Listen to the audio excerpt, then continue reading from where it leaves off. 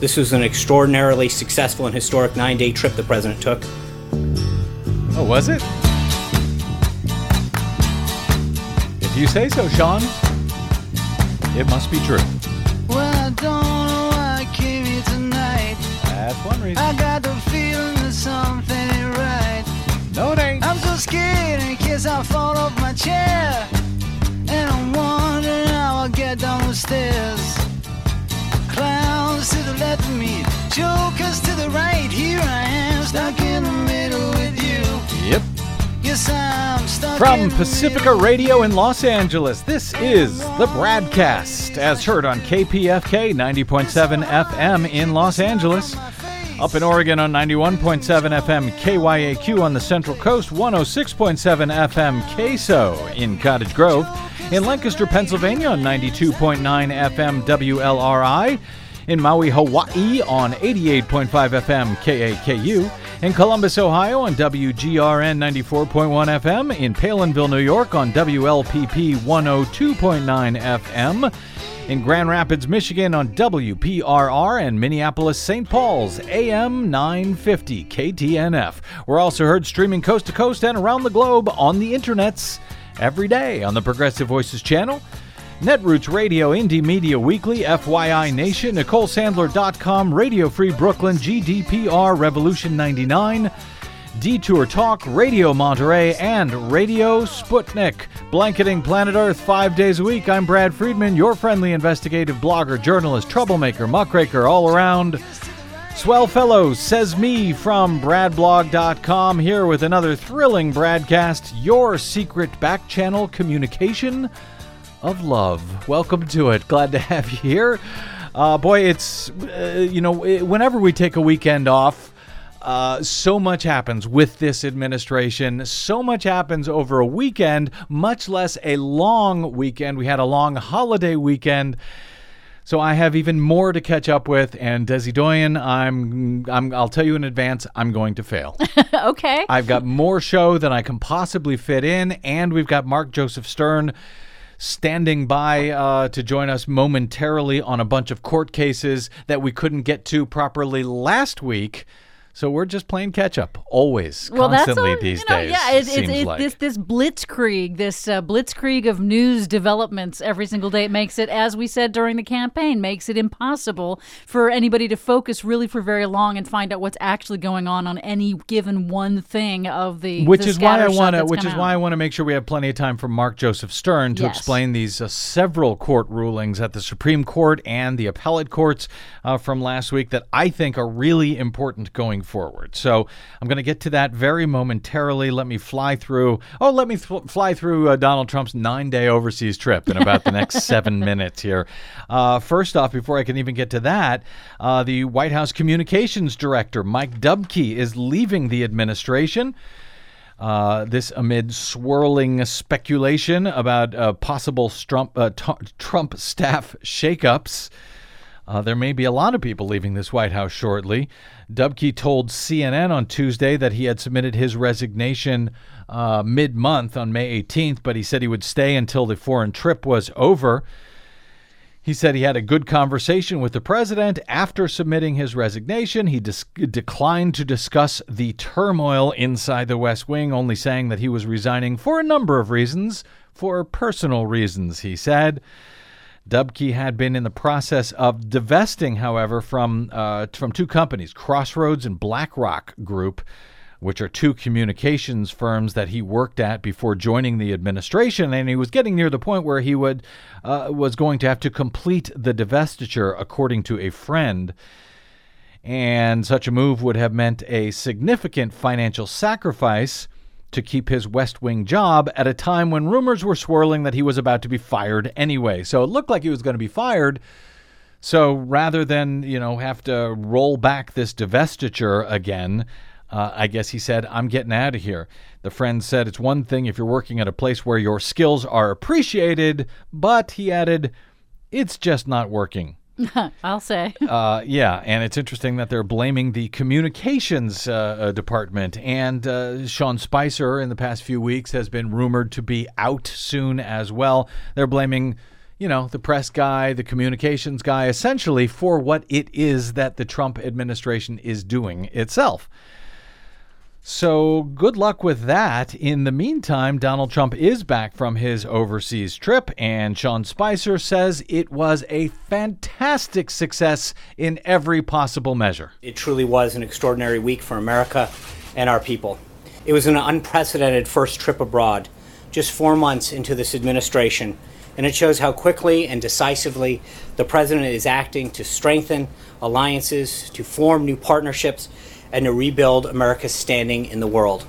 We've never seen before at this point in a presidency such sweeping reassurance of American interest and the inauguration of a foreign policy strategy designed to bring back the world from growing dangers and perpetual disasters brought on by years of failed leadership.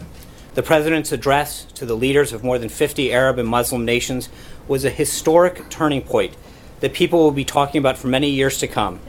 United the civilized world in the fight against terrorism and extremism. He let American allies know exactly what they can expect from us going forward. The president's historic speech was met with nearly universal praise. Hardworking Americans saw a leader represent them and their security on the international stage. This was an extraordinarily successful and historic 9-day trip the president took. He accomplished the return of a strong America to international affairs, rallied civilized nations of the world against terrorism, took real steps towards peace in the Middle East, and renewed our alliances on the basis of both shared interest and shared burdens. So that was Sean Spicer. Sounds like it went very well. Strengthening alliances and rebuilding the U.S. standing in the world, let American allies know what they can expect of the president moving forward. Extraordinarily successful trip. Strong return of America to the international stage. Well, that sounds encouraging until you look at what it is that our allies actually had to say after Donald Trump left. We first actually start with while he was still there over the weekend. As AP notes, 7 wealthy democracies ended their summit on Saturday in Italy without unanimous agreement on climate change, as the Trump administration plans to take more time to decide whether the U.S. is going to remain in the Paris Accord on limiting greenhouse gas emissions. The other 6 nations, however, in the group of 7, or the G7, agreed to stick with their commitment to implement the 2015 Paris deal to slow down global warming. The final G7 statement, which they issue at the end of each of these summits, this was issued after 2 days of talks in Taormina in Italy. That statement said the U.S., quote, is in the process of reviewing its policies on climate change and on the Paris Agreement, and thus is not in a position to join the consensus on these topics. Trump has since tweeted that he would decide on the Paris Agreement next week. That would be this week. And so I suspect we'll be talking more about the Paris Agreement in the coming days. Italian Prime Minister Paolo Gentiloni, who chaired the meeting, said that the other 6, quote, won't change our position on climate change 1 millimeter. The U.S. hasn't decided yet. I hope they decide the right way. Gentiloni said climate was, quote, not a minor point, and that he hoped the United States would decide, quote, soon and well, because the Paris Accords need the contribution of the U.S. French President Emmanuel Macron said he told Trump that it is, quote, indispensable for the reputation of the United States and the interests of the Americans themselves that the United States remain committed to the Paris Climate Agreement. German Chancellor Angela Merkel was more downbeat. I guess the other 2 were not downbeat. She was more downbeat, calling the G7 climate talks, quote, very difficult, if not to say very unsatisfactory. Trump held no news conferences while he was on his 9 days overseas trip. That allowed him to avoid questions about investigations into his campaign ties with Russian officials. His top economic and national security advisors refused to answer questions during a press briefing on Saturday. All in all, many are concerned about whether the U.S. will stay in that Paris Accord or not, and what effect it might have on our relationship with allies. German Chancellor Angela Merkel on Sunday urged the European nations to stick together in the face of the emerging policy divisions with the U.S. and with Britain's decision to leave the European Union. Speaking at a campaign event, Merkel suggested that the G7 summit in Italy that ended on Saturday had served as something of a wake-up call. G7 leaders were unable to reach unanimous agreement on climate change. And she said, the times in which we can fully count on others are somewhat over, as I have experienced in the past few days. Merkel said this to a crowd of some 2,500 that had gathered with her and the Bavarian governor. She said, and so all I can say is that we Europeans must really take our destiny into our own hands. Merkel emphasized the need for continued friendly relations with the U.S. and Britain, and also stressed the importance of being good neighbors, quote, wherever that is possible, including with Russia, but also with others, she said. But we need to know we must fight for our own future as Europeans, for our destiny. So there was a lot of concern about the U.S. position on climate change and on the Paris climate deal. And as I said, we're going to talk about that in the future, I suspect this week, because there's a lot that I want to get to on that. There's a lot I know you want to get to on that, Desi Doyen. Yeah. I mean, it's just the fate of the world that we're talking about here. There's only that. Only that.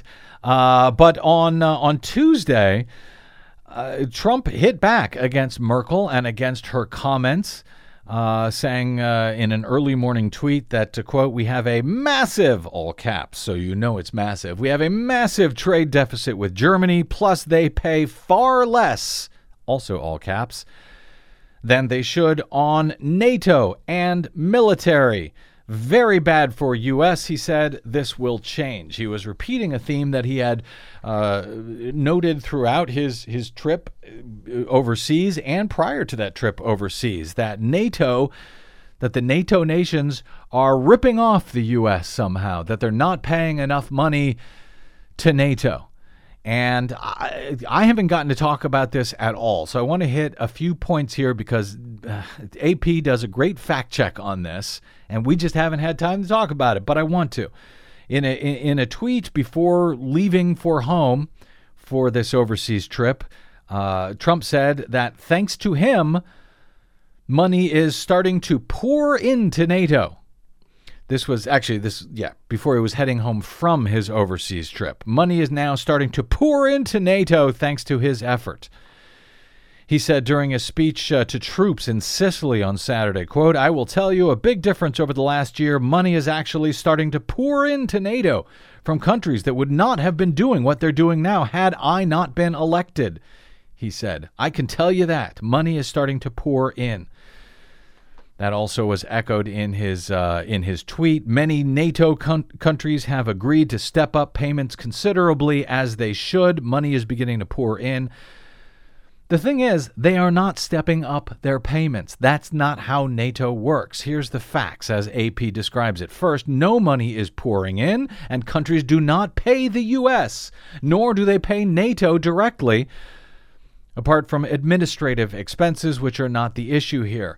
They note the issue is how much each NATO member country spends on its own defense. Although the president is right that many NATO countries have agreed to spend more on their military budgets, that's not the result of the NATO summit this past week at which Trump pressed them to do so. The countries had, in fact, agreed way back in 2014 to stop cutting their military spending and to start increasing it toward a 2% goal, 2% of their gross domestic product by 2024. So in 7 years from now, these countries had agreed that they would work towards the goal of each spending 2% of their GDP by 2024. That goal was set, wait for it, during the Obama administration, and it is less than an ironclad commitment. It's not a treaty or something. It's just what they have in general said they would try to do. During his remarks to NATO, On Thursday of last week, Trump said, quote, 23 of the 28 member nations are still not paying what they should be paying and what they are supposed to be paying for their defense. This is not fair to the people and taxpayers of the United States. Somehow, this is not fair to us. And many of these nations owe massive amounts of money from past years and not paying in those years. That makes no sense. Well, not if you know what's actually how NATO actually works. AP points out that the members of the alliance are not in arrears in their military spending. They are not in debt to the U.S. or failing to meet a current standard, and Washington is not trying to collect anything, despite the president's contention that they owe massive amounts of money. They merely committed back in 2014 to work towards the goal of 2% of GDP by the year 2024. So I've been meaning to get to that all last week as he kept repeating that over and over again. I just wanted to get at least that much in. He also offered a big whopper, a lie to the Coast Guard cadets during his commencement address about a week or so that I've also been trying to get to, but we'll have to hold that for another day as well, because I got Mark Joseph Stern waiting on the line to talk about at least 3 big court cases last week, 2 of them at the Supreme Court. All of them affect this nation and our elections and much more going forward. So stay tuned for that. I'm Brad Friedman. This is the BradCast. Don't touch that dial.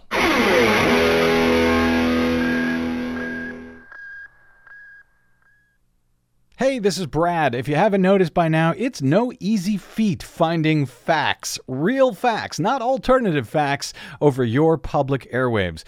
We try to bring you real facts, truth, and clarity without fear or favor each and every day on the BradCast. But we need your help to do it. If you enjoy the show and or get something from it, please give back a bit if you can by visiting us at bradblog.com/donate. Your support helps Desi and me continue to bring you real, independent, progressive news 5 days a week over your public airwaves. We simply can't do it without your help, and that help is needed more now than ever. Please stop by bradblog.com/donate today to make a one-time donation or, even better, automated monthly support. It'll take you about 60 seconds, and you can rest easy knowing that we'll be here every day making sense of it all, or at least trying to. That's bradblog.com/donate, and thanks.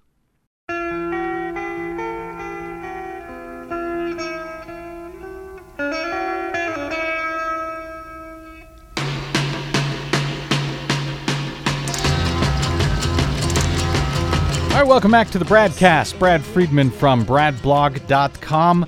Yes, news continues to move at such a breakneck pace these days that there were some major court rulings last week, including what some have described as huge news from the U.S. Supreme Court last week regarding gerrymandering and campaign finance rules, and some interesting, maybe even odd, certainly unexpected to many, alliances on the stolen Supreme Court. Some of those alliances have popped up since the seating of Justice Neil Gorsuch back in April into the seat that was stolen by the GOP that month after it was vacated in early 2016 by Antonin Scalia. And in case you don't remember, that was the seat that Senate Republicans, in an unprecedented move in all of U.S. history, refused to fill for the nearly full year that Barack Obama remained in office. I feel I need to remind people of that because it's still extraordinary. It will still continue to be extraordinary and historic for generations to come. In any event, stick a pin in that for the moment. Moreover, version 2.0 of Donald Trump's Muslim travel ban executive order was also blocked yet again last week.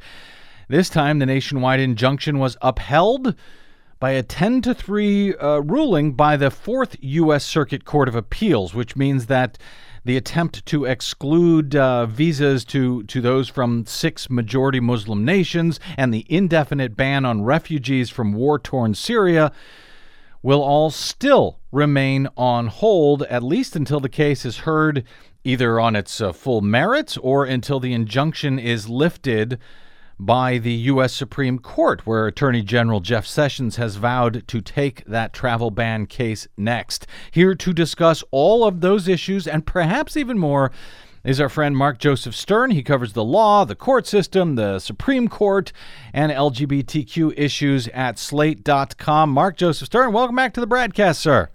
Thanks for having me back on. Always a pleasure. Thank you for being had. It is always a pleasure.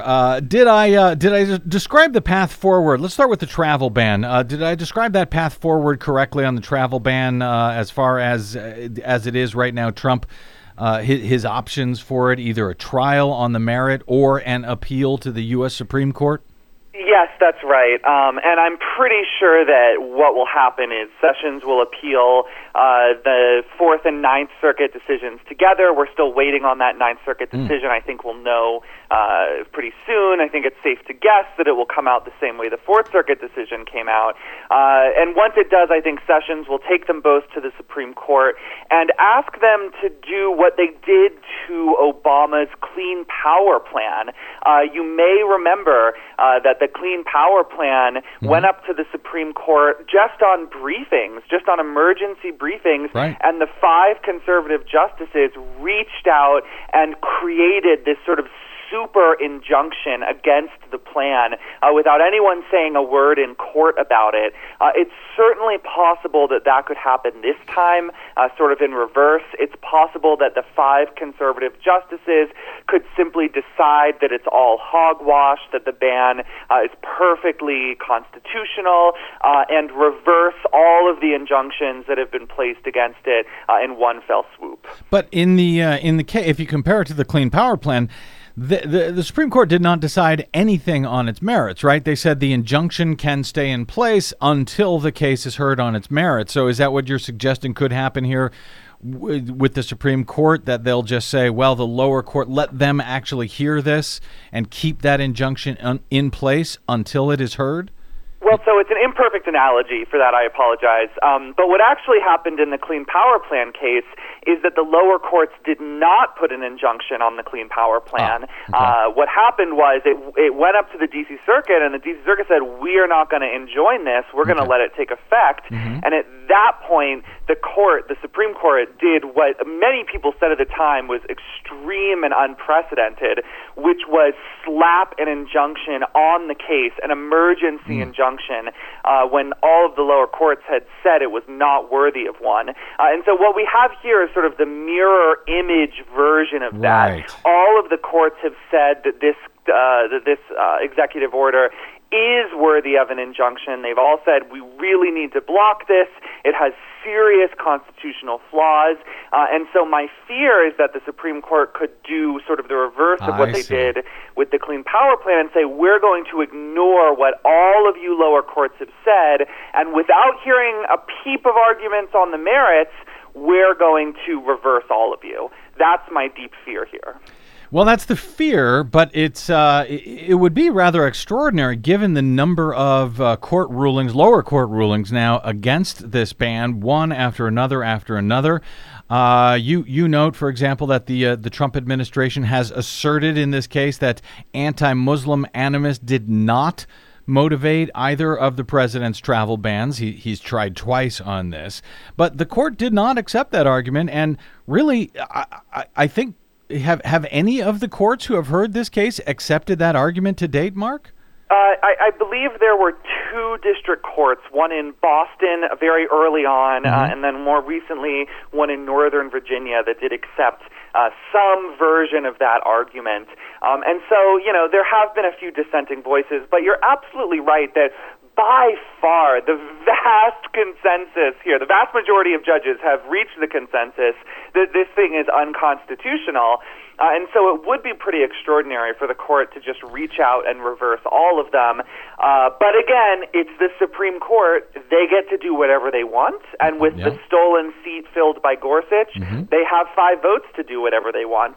So we really aren't safe here until we know how Justice Kennedy pans out on this one. You report that Chief Justice Gregory of the Fourth U.S. Circuit, who found 10-3 that this injunction should or could stay in place, that he laid out Trump's history of anti-Muslim statements on the campaign trail. These statements, he wrote, taken together, provide direct, specific evidence of what motivated both of those executive orders, which was, he says, President Trump's desire to exclude Muslims from the U.S. So, Mark, Trump is just back from this 9-day trip overseas, several days spent in the Middle East. Do you suspect his speech in Saudi Arabia, in which he praised Islam as one of the world's great faiths, that comment ticked off a lot of Trump supporters.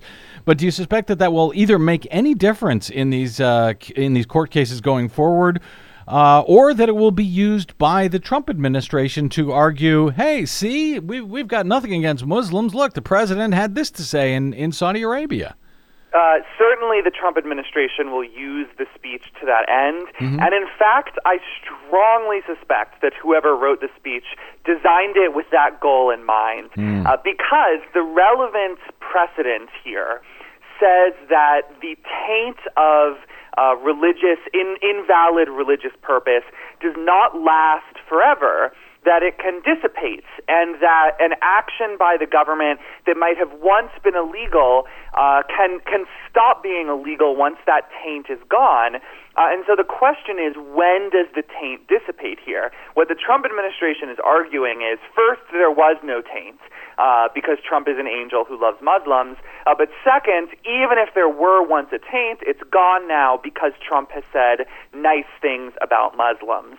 I doubt that argument will persuade anyone who was on the fence or against Trump already, but it's certainly fodder for supporters of the travel ban, and it can certainly be used pointedly, I think, by judges who think the travel ban is constitutional, to say, look, where does this end? Is Trump never permitted to implement any kind of order or law that has a disproportionate impact on Muslims?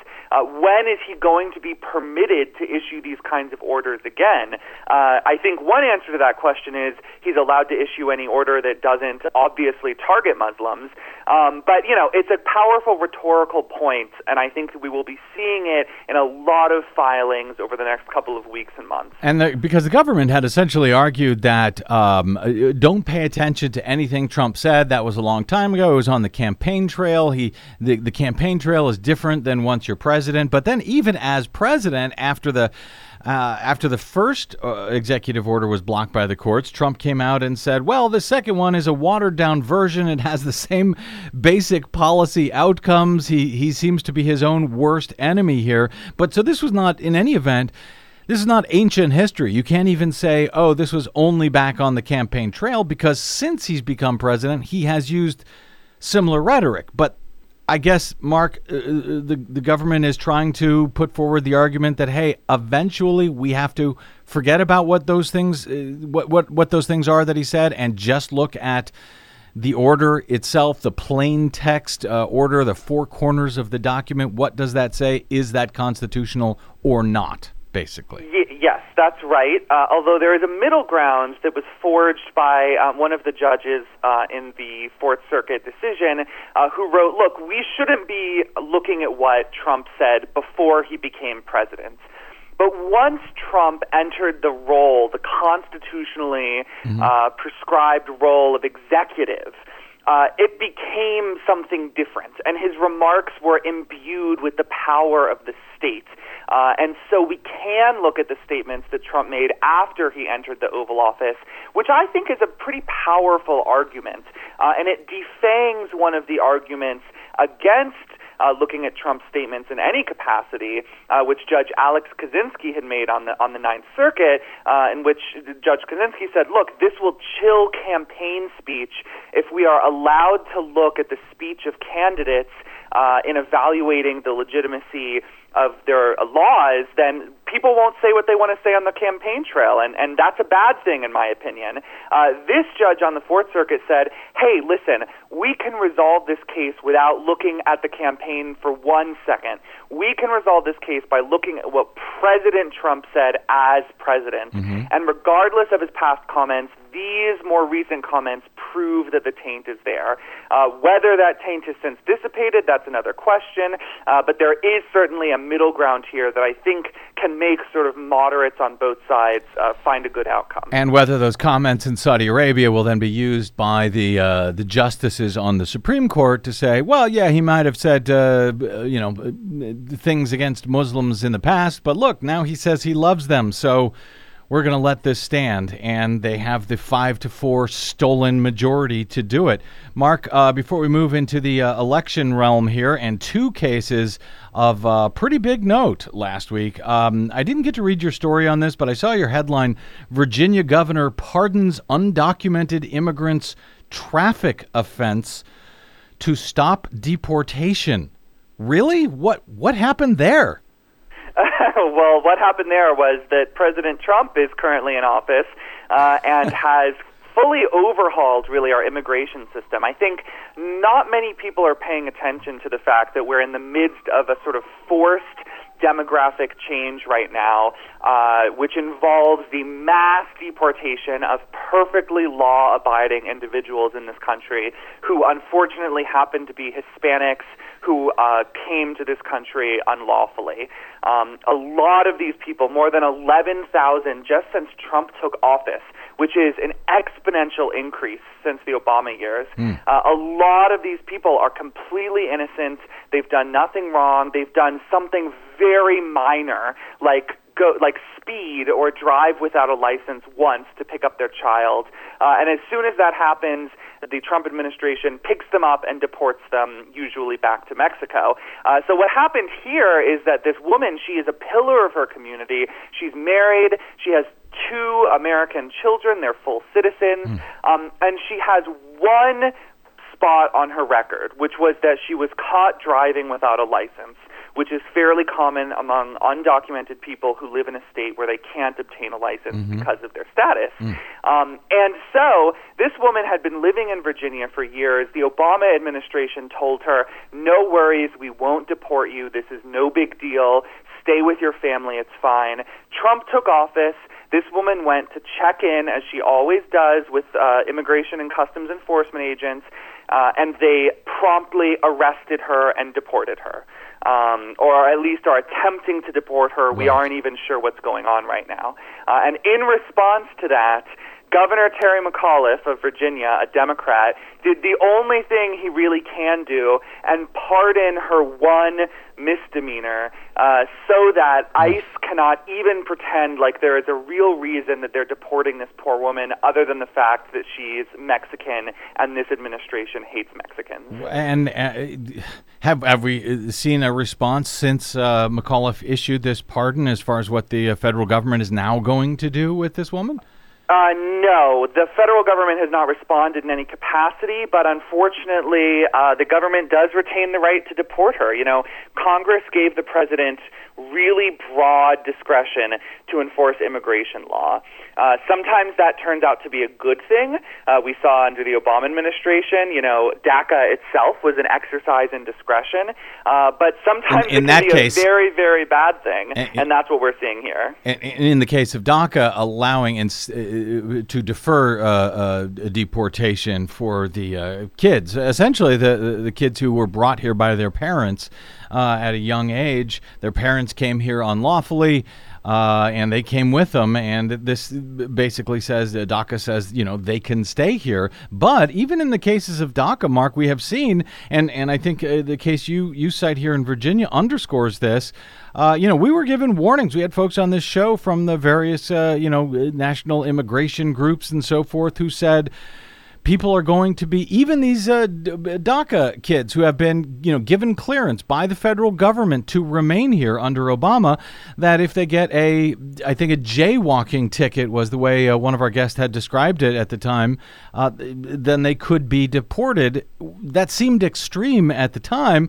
But if we're talking about this woman who had essentially a traffic ticket, That suggests exactly, what the critics had feared, that is exactly what the Trump administration is doing while we're all distracted with everything else that's going on with this administration. Yes, absolutely. And I just want to make a quick correction, by the way. The woman in Virginia, she entered the country through Mexico, but she's actually from El Salvador. And she escaped El Salvador, basically fled due to the war there. So it's not like she just came to the U.S. because she preferred the shopping here. This was really a refugee case that just wasn't docketed as such. But yes, you're absolutely right. The problem with these DACA cases is that the administration has said it will preserve DACA, but there's no real way, except on a case-by-case basis, to force it to comply with that promise. And so people, whether or not they have DACA, they're being swept up in these mass raids. They're being taken into custody at courthouses, at schools, at doctors' offices, clinics, legal aid clinics. Undocumented immigrants are being arrested after getting hit by cars. Recently, an undocumented man was hit by a car while riding his bicycle. The police came and arrested him for being undocumented. This is happening all across the country. It is horrifying, and no one is paying attention to it because of Trump's crazy tweets and everything else that's going on. But I really think we should be viewing this not just as an immigration crackdown, but as a vindication of Steve Bannon et al.'s promise to implement white nationalism. This is an attempt to reverse demographic change by kicking Hispanics out of the country, and so far, in just 4 months, it has proved wildly successful. That's disturbing, but yeah, I agree. And I think most disturbing is the fact that it is getting so little attention in the media. Speaking with Mark Joseph Stern, I'll tell you what, let me take a quick break, and we will come back with two very big and I would argue encouraging rulings from the Supreme Court concerning elections that also happened last week, and some strange political bedfellows in the bargain. I'll explain with Mark Joseph Stern of Slate.com after this. I'm Brad Friedman. Don't go away.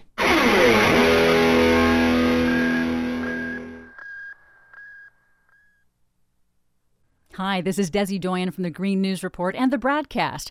What the public hears on the public airwaves matters. At the BradCast, we do our best to bring you accurate news and analysis on the issues that actually matter, and we do it all independently, without corporate or political influence. But we can't do it without you, now more than ever. Please help us stay on your public airwaves by going to bradblog.com/donate to help keep us going. That's bradblog.com/donate. And thanks.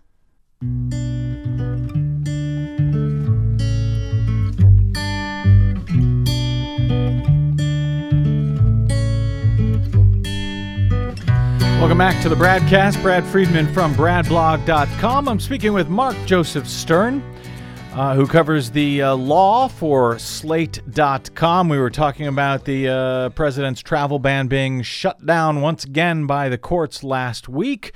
The Fourth U.S. Circuit Court of Appeals.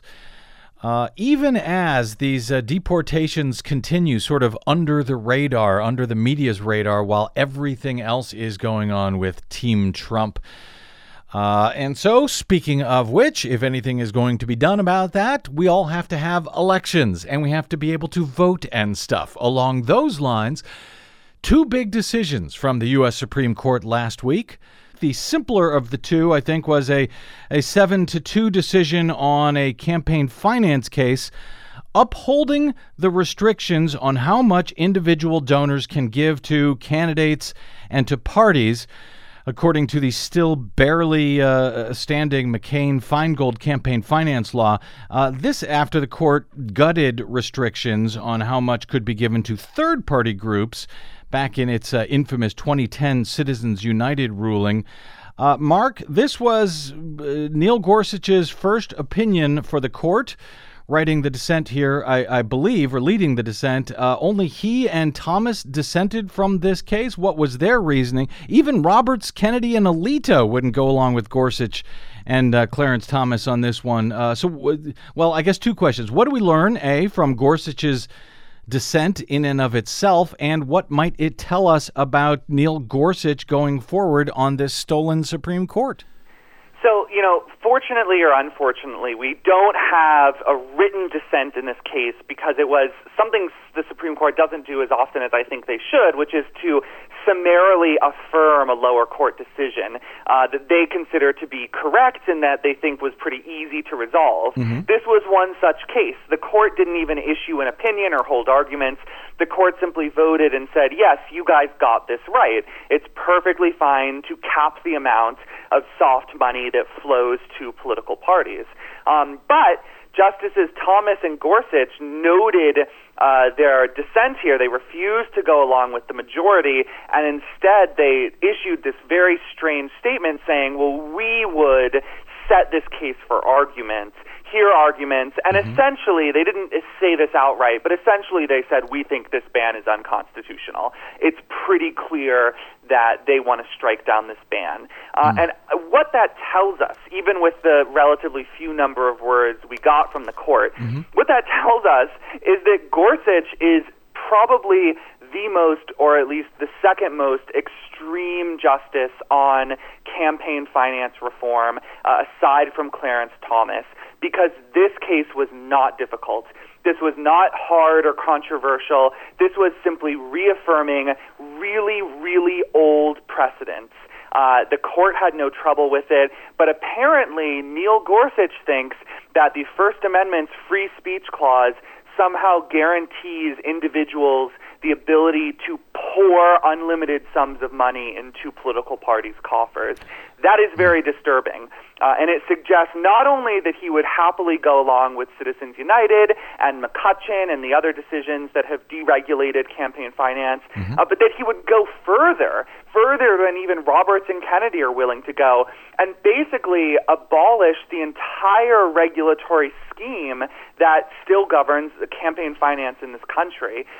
So, it was a short little dissent. It didn't tell us much, but what we know from it is our campaign finance laws are not safe, and Neil Gorsuch cannot wait to get his hands on them. Wow, that's that's kind of amazing. As he was trying to appear like he was reasonable during his confirmation hearings, he was not crazy. He was not far to the right. He was just going to follow the text as written.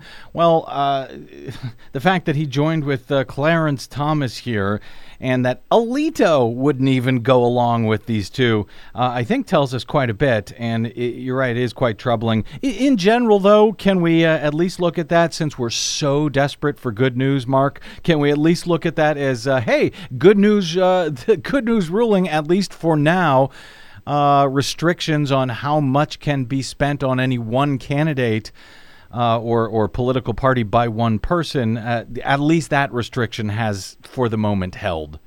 Yes, I think so. And the fact that the court didn't just deny cert, the court actually affirmed the decision below, that's a little bit of good news. Whether or not Roberts and his pals were just trying to sort of duck the controversy, whether or not they'll just revisit this in a couple years, we don't know. But for now, we should absolutely take this as a temporary victory for a little bit of sanity in our campaign finance laws. We'll take whatever we can get these days, Mark. And speaking of, and I think this is not just taking sort of low-hanging fruit, but this is potentially really huge news.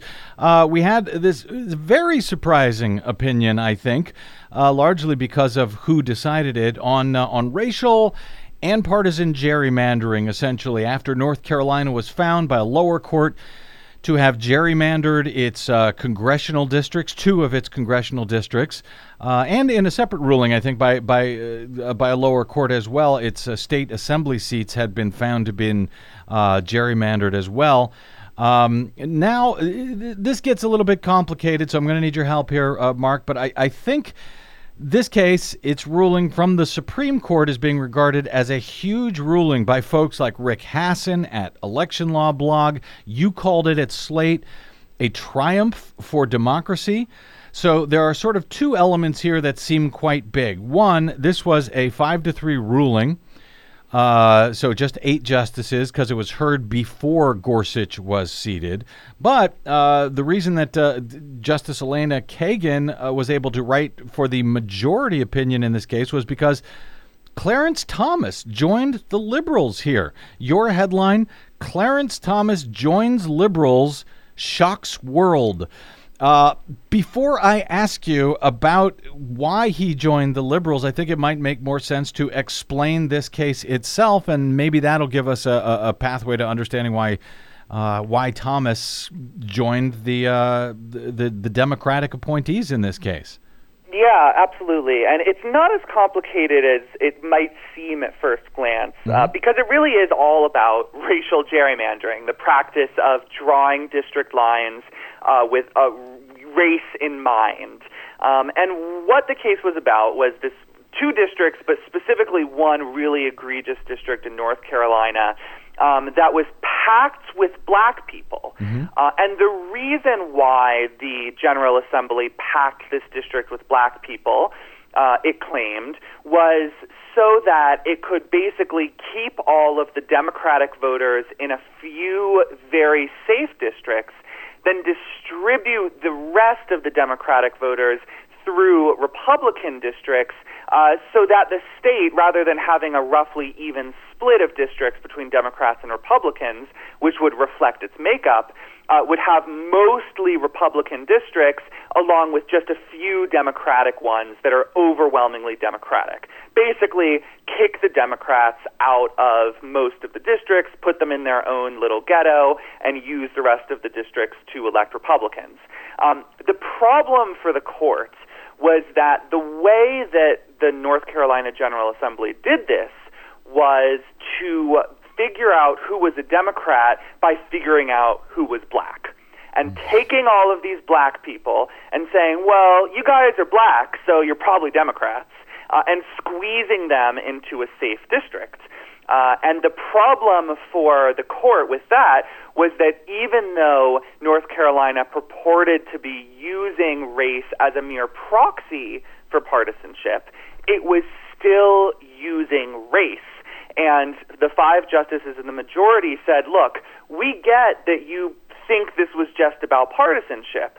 We get that you weren't trying to discriminate against black people. You were trying to discriminate against Democrats.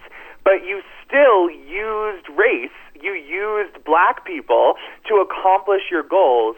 And that in itself is a violation of the Equal Protection Clause. And here's, I think, where it gets complicated, because throughout your description, Mark, you're describing the claim by the Republicans, I guess, in North Carolina, that no, we weren't doing this on a racial basis. Well, maybe it was a racial basis, but it was because we were just trying to separate Democrats from Republicans. And the argument here, and this is coming up more and more in all of these election cases, is that the premise that you can't discriminate based on race, at least race alone in and of itself, but you can discriminate based on party affiliation. So, because we've heard this case now come up, this defense come up in cases in Texas, in North Carolina, and elsewhere to say, no, we're not trying to keep black people from voting. We're trying to keep Democrats from voting, as if to say discriminating on a partisan basis is perfectly fine. Is it? Right. Is that legal to say, yeah, well, we did discriminate, but it was only against Democrats, so that's totally legal. There's nothing constitutionally that bars us from doing that. So here's where it does get a little complicated, despite my earlier assurance that it wouldn't. Told you. The court has never ruled against a partisan gerrymander. However, the 4 liberals and Justice Kennedy have all expressed in some capacity a belief that partisan gerrymandering could violate the Constitution. And the reason why is actually very simple.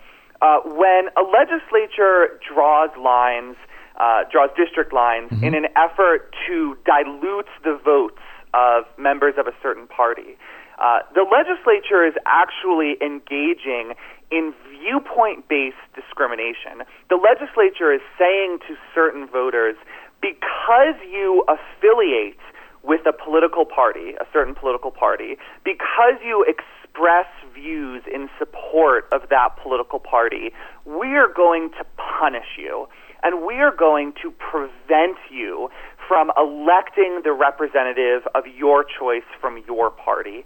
That is a clear violation of freedom of expression, freedom of association, and freedom of speech. And the court, in pretty much any other context, would almost certainly strike it down. However, the court has not yet found a clear standard to use to figure out the point at which partisan gerrymandering becomes unconstitutional. The points at which the lines are so partisan that Democratic voters have no real chance of electing a candidate from their preferred party. There is a case that will be heard next term on that point. But until that decision comes down, presuming it comes down the right way, and that's a big if, states can continue to go to court and say, we weren't really trying to discriminate against black people. We were just trying to discriminate against Democrats. Which is in and of itself kind of amazing to me. Kind of amazing that there is no the constitutional bar ban on that kind of thing. That they are proudly, the Republicans are proudly citing that to say, no, we're not, keeping minorities. We're keeping Democrats from having that. That's kind of amazing to me.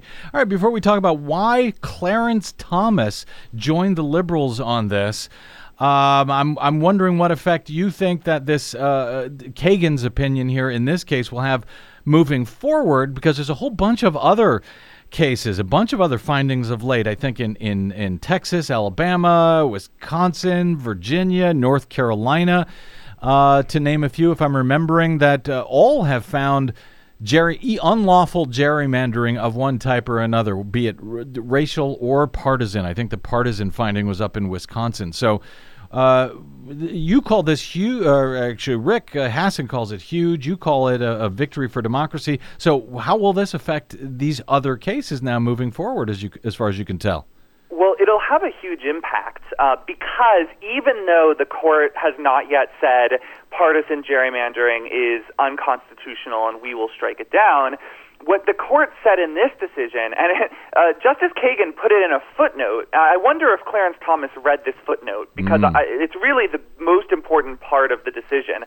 She basically says, listen, you are no longer allowed to use the excuse that you weren't discriminating against blacks, you were discriminating against Democrats. It doesn't matter who you were trying to discriminate against. What matters is that you used race as a proxy.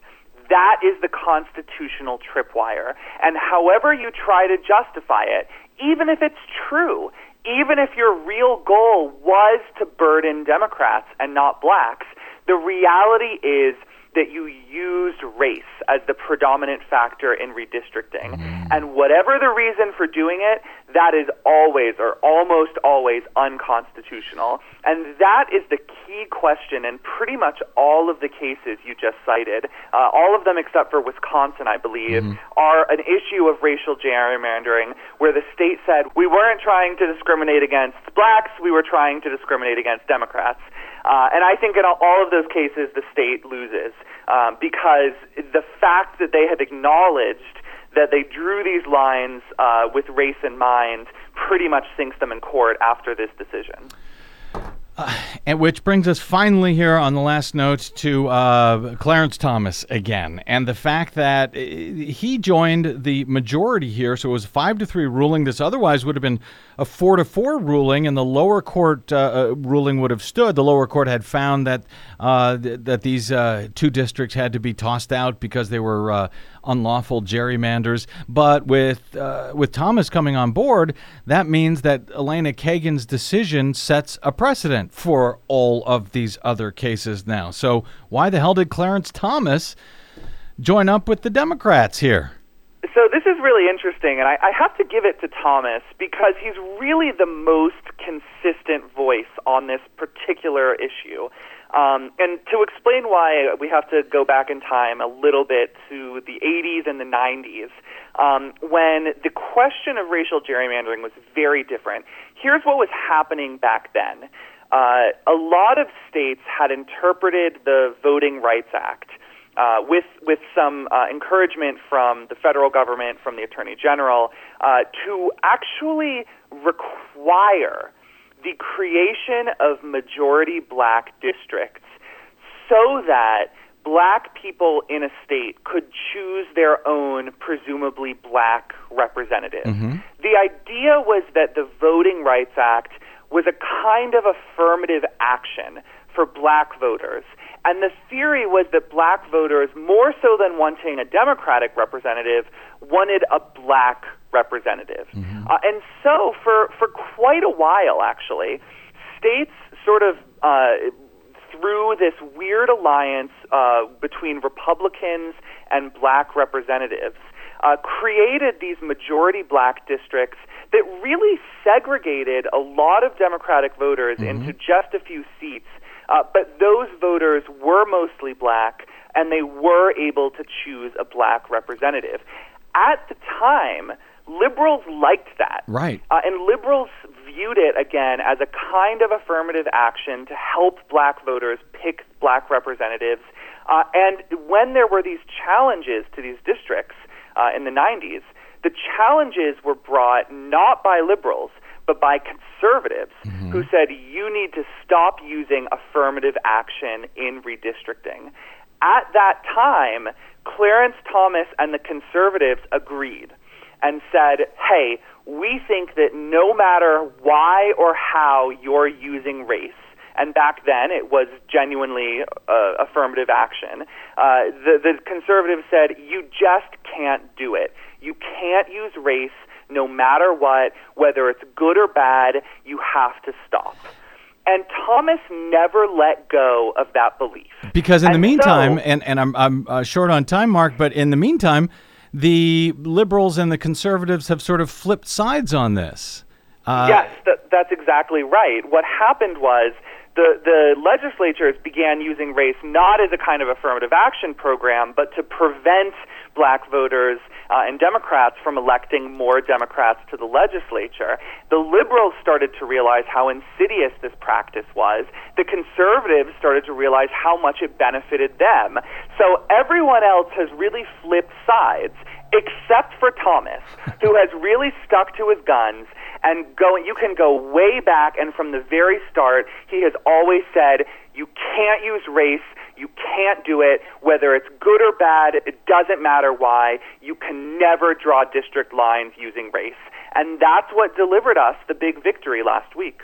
Indeed it did, and that question remains. I guess we'll find out in future cases of whether or not Thomas carefully read the footnote in Kagan's majority opinion. But that will remain for another time and another thrilling episode. Mark Joseph Stern, always great to talk to you. You are so clear and clarifying in your explanations. It is greatly appreciated. Find Mark and his work at slate.com and on the Twitters at MJS_DC. Mark Joseph Stern, thank you as always, my friend. Thank you, Brad. Always a pleasure. We'll be bothering you again soon. All right, we got to get out. Running late. Once again, my thanks to our producer, Desi Doyen, to my guest today, Mark Joseph Stern of Slate.com, and to you for spending a portion of your day or night with us. If you missed any portion of today's program, you can download it for free anytime at bradblog.com. My thanks, as ever, to those of you who, while there, stop by bradblog.com/donate to help us continue to do what we try to do every day over your public airwaves. You can drop me email if you like on bradcast@bradblog.com and on the Facebooks and the Twitters. Find us, follow us, and share us worldwide at The Brad Blog. That is it. Until we meet again, I'm Brad Friedman. Good luck, world.